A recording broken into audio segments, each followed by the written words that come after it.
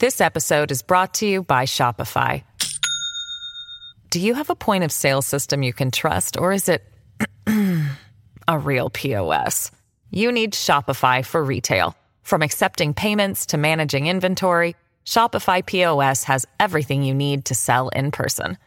Go to shopify.com/system, all lowercase, to take your retail business to the next level today. That's shopify.com/system.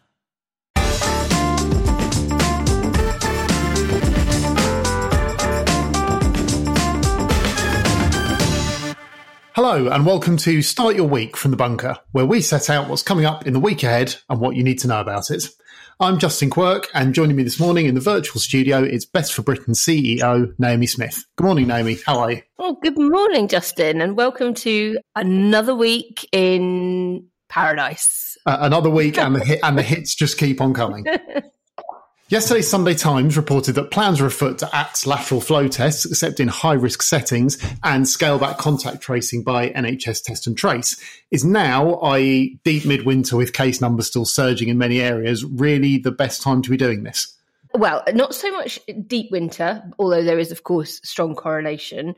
But testing just shouldn't be scaled back at any time where we have high case numbers. And of course, at the moment, we have record high case numbers, which is, of course, because Omicron is much more transmissible, but also because it's winter, we're indoors, we're more likely to give it to each other.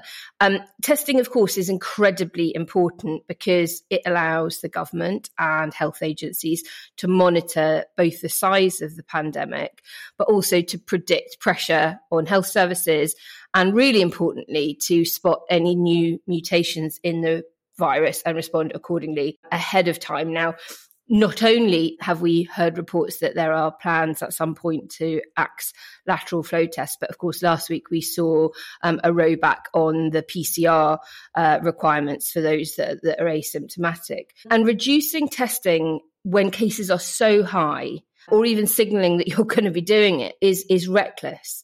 And it leaves us at increased risk of overwhelming the health service and, really importantly, missing any new variant. Remember, we only know about new variants because of the screening that happens when tests are sent into laboratories. And there's absolutely no shortage of demand at the moment. You know, look anywhere on social media and people are giving each other tips about when LFT orders can be placed, when more stock has come in, which chemists near you actually have some in that you can go and buy if you haven't been able to buy them on the government website.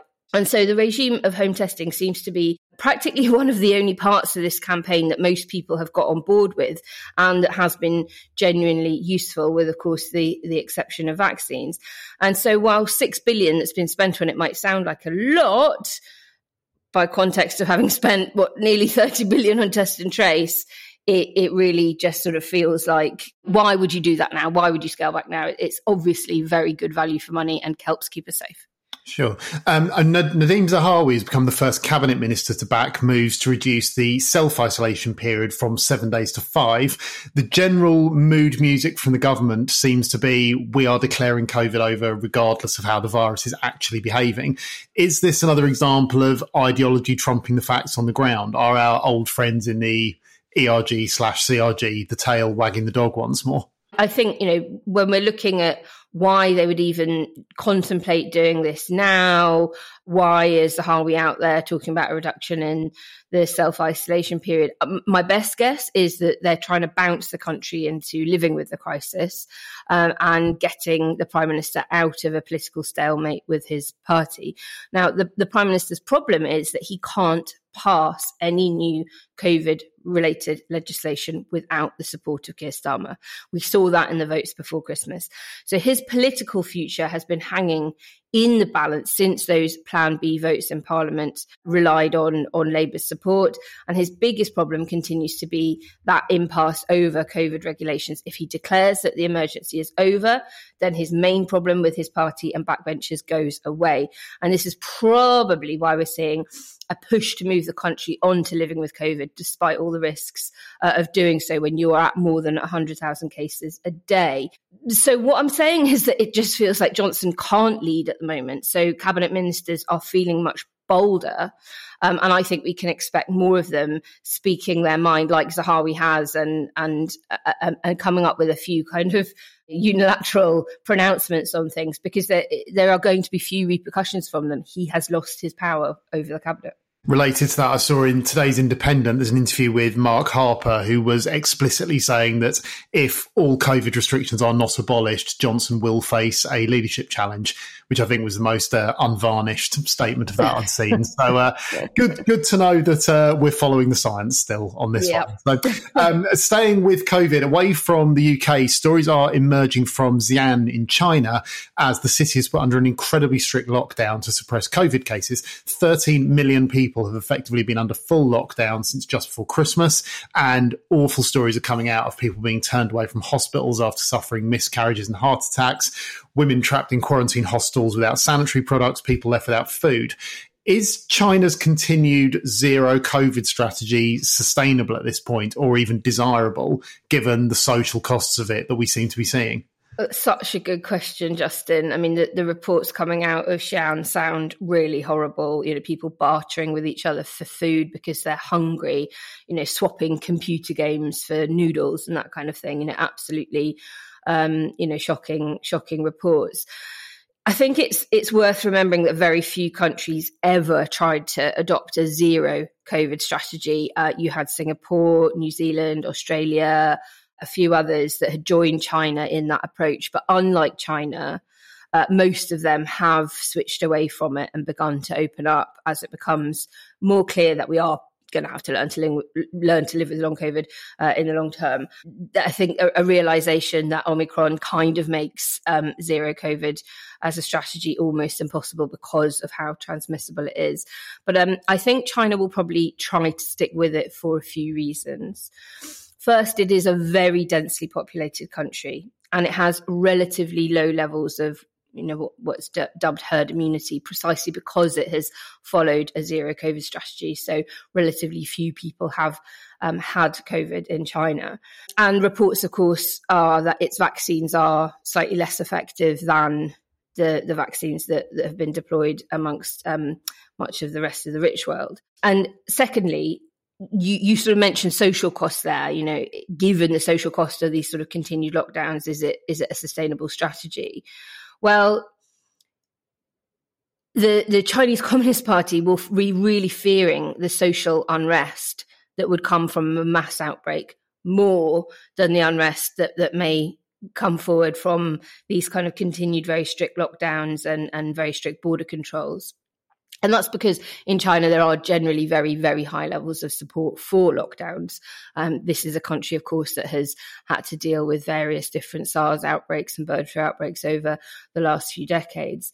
And then thirdly, you've got to remember that the eyes of the world will be on China this year, next month for the Beijing Winter Olympics, but in the autumn for the 20th Party Congress of the CCP. And that is attended by thousands of delegates. And it's where Xi Jinping will be hoping to get another 5-year term locked in. And he certainly is not going to want either of those events to be the cause of a major outbreak. So look, long run, we know that a zero COVID strategy is highly unlikely to be able to run in any country. Of course, if anyone can pull it off, it's China. But I think the chances of them rowing back on it now are pretty slim. You mentioned there the upcoming Winter Olympics. There's a diplomatic boycott of those games due from the UK, Australia and the US, along with smaller countries like Lithuania, Belgium and also Japan. However, the athletes themselves will still be in attendance. So is that gesture going to carry much weight? I don't think so. To be honest, I didn't even realise that these things were attended by many diplos. So I think if the athletes are all still participating, I doubt the boycott is going to lead to a rise in awareness beyond that already exists of China's human rights abuses. I think what is interesting and worth mentioning is the state of the Chinese economy, because, of course, We know here in the UK, it's the libertarian right that are always going on about, no, you can't threaten the economy by protecting people's health. You've got to keep the economy open.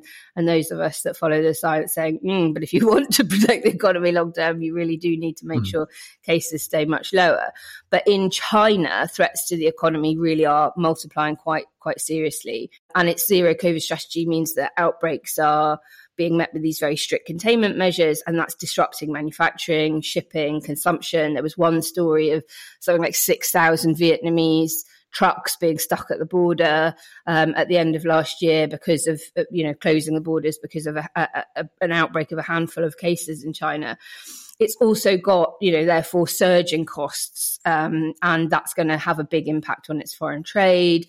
It's got a wall of maturing debt and a surge in seasonal demand for cash in January because of as you said, the Lunar New Year festivities. And all of that puts pressure on its financial system. So I think if anything is going to have an impact on the CCP, it's probably more likely to be, being very, very concerned about where its economy might be headed into the next couple of years. And back home, news has come out of yet another party that Boris Johnson apparently attended during lockdown. This event was from May 2020, 5 days after the other not a cheese and wine garden party, which was photographed by a mysterious PI from number 11 Downing Street. This story isn't going away, is it? How damaging is this constant drip feed of society revelations to Johnson?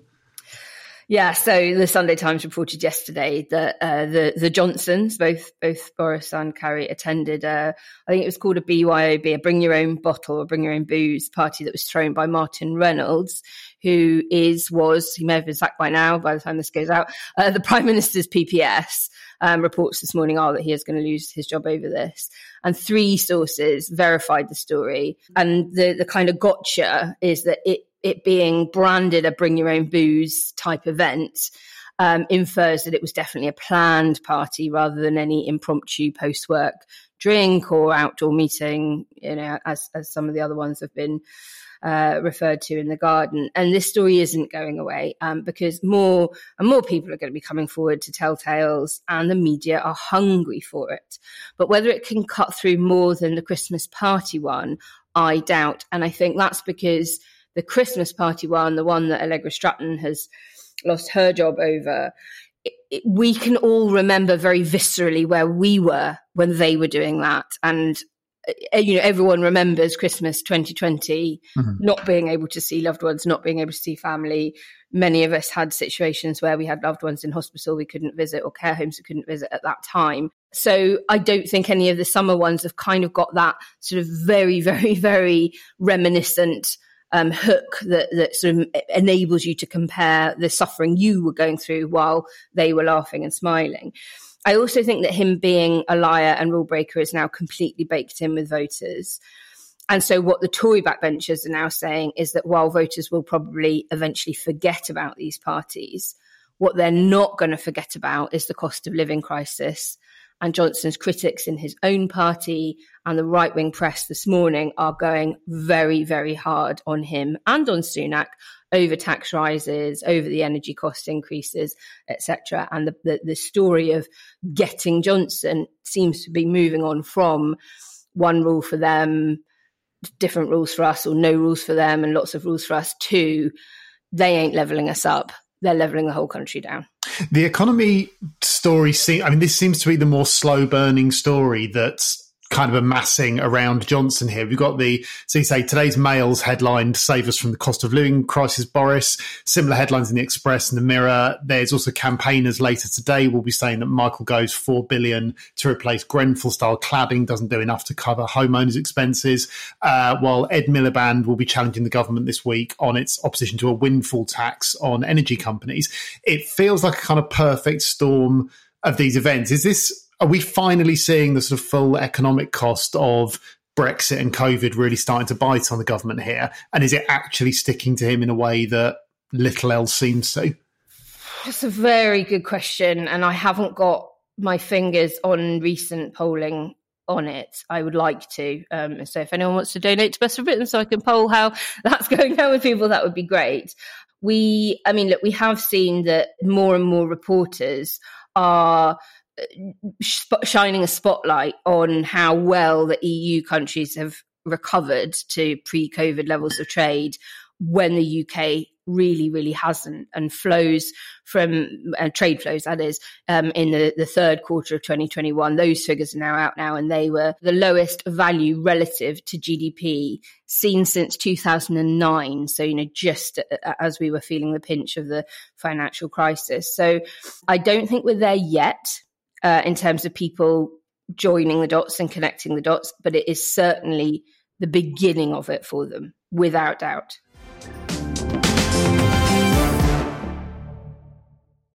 This episode is brought to you by Shopify. Do you have a point of sale system you can trust, or is it a real POS? You need Shopify for retail. From accepting payments to managing inventory, Shopify POS has everything you need to sell in person. Go to shopify.com/system, all lowercase, to take your retail business to the next level today. That's shopify.com/system. This Thursday, Foreign Secretary Liz Truss has her first face-to-face talks with her EU counterpart, Maros Sefcovic, at Chevening. Writing in the Sunday Telegraph, she threatened again to trigger Article 16.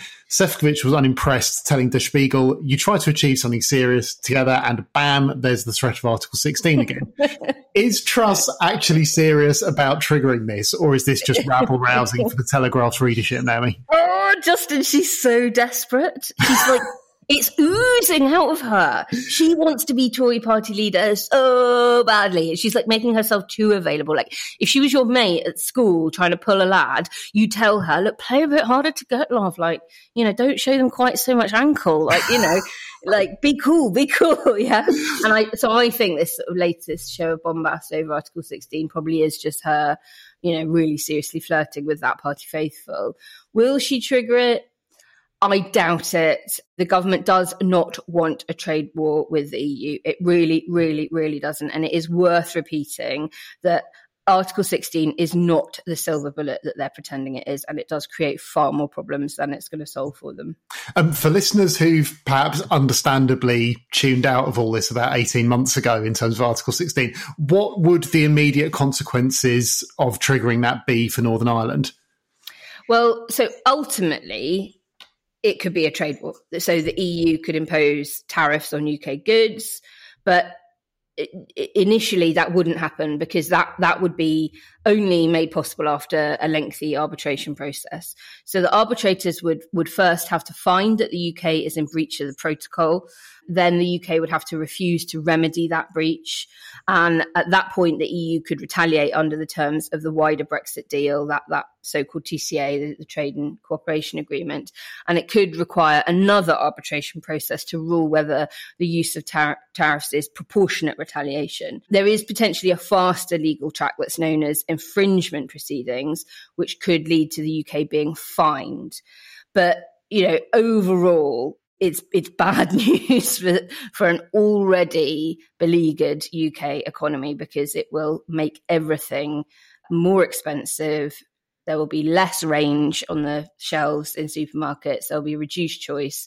And of course, it makes us look like absolutely dreadful trade partners with other countries around the world with whom presumably we would quite like to be signing deals. I mean, the general tone coming from not just Sefcovic, but other various EU representatives is one of just absolute exasperation with the British at this point.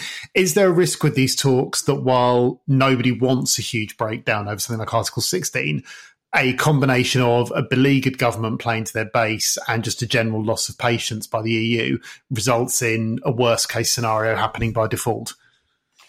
I mean, look, it's possible, but I don't think it'll happen because, I mean, you used, the words exasperated, and I think that's, accurate. But think of it like the exasperated, exhausted parents of a toddler. you're tearing your hair out and you're like through gritted teeth going, oh my God, I could fucking kill you. But they know they're the adult in the room and that they're the ones that have to maintain some semblance of decorum to try and negotiate with this child who's refusing to put their clothes on or go to bed or do a wee before we get in the car. And so, the EU are thankfully, I think, the adults in the room that we can rely on to pull us back from a worst case scenario. That's a relative silver lining to that story. Last week's verdict in the trial of the Colston 4 is still rumbling on. Attorney General Suella Braverman is threatening to refer the acquittal back to the Court of Appeal, despite offering no clear grounds for doing so or any questions about the judge's conduct in the previous trial. Is this culture war as usual, or are we seeing something more insidious at work here with the government's relation to the judiciary? I mean, the way I see this is that they'll just do anything for a good headline in the Sun newspaper. Remember, this government is fucking about with the judiciary, the rule of law, accountability, due process, through all of these egregious bills we've got going through Parliament at the moment: Nationality and Borders Bill, Elections Bill, Police Crime and Sentencing Bill, Judicial Review, etc. So I just see this latest stuff coming from Braverman as all part of that piece, and they'll do anything to dodge accountability and to stoke up their base. Anything for a good headline in the Sun, frankly, is my view on this. We should say that even if Braverman does refer the case back, the verdicts can't be overturned by the process. What's the wider effect, though, of this kind of interference likely to be, do you think? So, I mean, I think on the whole, the Braverman thing must be remembered as the fact that juries cannot set legal precedents. And the Crown Prosecution Service are not allowed to take this case into account when assessing whether in a different case there is sufficient evidence to charge. And as others have pointed out, what may well encourage copycat behaviour is politicians misrepresenting the law and falsely claiming that a precedent has been set, rather than people being like, oh, well, the Colston 4 got away with, tearing down a statue, maybe I'll do it too. People like the Secret Barrister on Twitter have been absolutely amazing at blogging on this and setting out the detail of, why this has happened, what it really means, whether or not that means that, our constitution has actually come out of this shining, or whether it's been found lacking. And I've yet to sort of find a really decent legal mind on this. Back the government and Braverman on it. They're all out there just saying, no. This was an example of our judicial system doing what it should do. In one of those strange, the world turned upside down moments, I did find myself agreeing with Jacob Rees-Mogg on Saturday when him of all people came out and defended jury verdicts as the sublime protector of our liberties. Even their broken clock tells the right time twice a day. Huh? Cometh the hour, cometh the man. So finally, just as we're recording, a judge in Australia has ruled in Novak Djokovic's favour after the government withdrew its case, although the government lawyer has said their immigration minister may consider still cancelling Djokovic's visa again under special powers. An unlikely champion of East European economic migrants has appeared in the form of Nigel Farage, who appears to be in Belgrade with the Djokovic family and a cardboard cutout of Novak Djokovic under his arm. Why is he there, Naomi? So, Justin, who had tennis meets obnoxious populism on their bingo card for 2022? Because I did not. Well, funnily enough, Naomi, I did. So, joke's on you. Well, you are the soothsayer we need.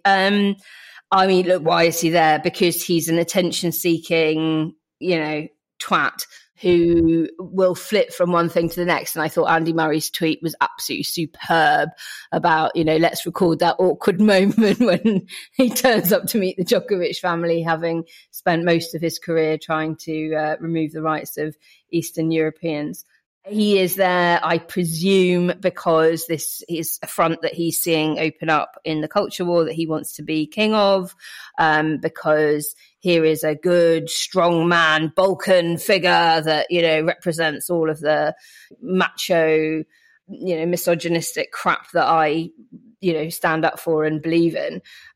So he's sort of wedged himself in there. But I mean, frankly, it's just ridiculous, completely ridiculous. Although as someone who's done a lot of work around borders and the treatments of migrants, you must be pleasantly surprised to welcome this unlikely recruit to your ranks. I mean, there's unholy alliances, and then I'd rather, cut out my own tongue than have to welcome him into my ranks. Well, personally, I'm morbidly curious. After 2 years of lockdowns for the Australian public, I'm interested to see what sort of reception they give the tennis ace on court if he does. Yeah. Do you think that he's likely to sort of underperform given that he's been in this quarantine hotel for a while? I'm just waiting to see the sort of bread rolls starting to rain down on him from the stands as I think it'll be that famous Australian hospitality will kick at that point. So anyway, and that's your week covered off, or at least as much of it as we can predict at this early hour on a Monday morning. Thank you, Naomi, for getting up so early.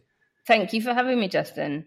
We'll be back tomorrow with the roundtable edition of The Bunker. Don't forget to follow us on your favourite podcast app so you don't miss out. And you can get every edition of The Bunker early when you support us on Patreon. Search Patreon Bunker Podcasts to find out how. Thanks for listening, and we'll see you next time.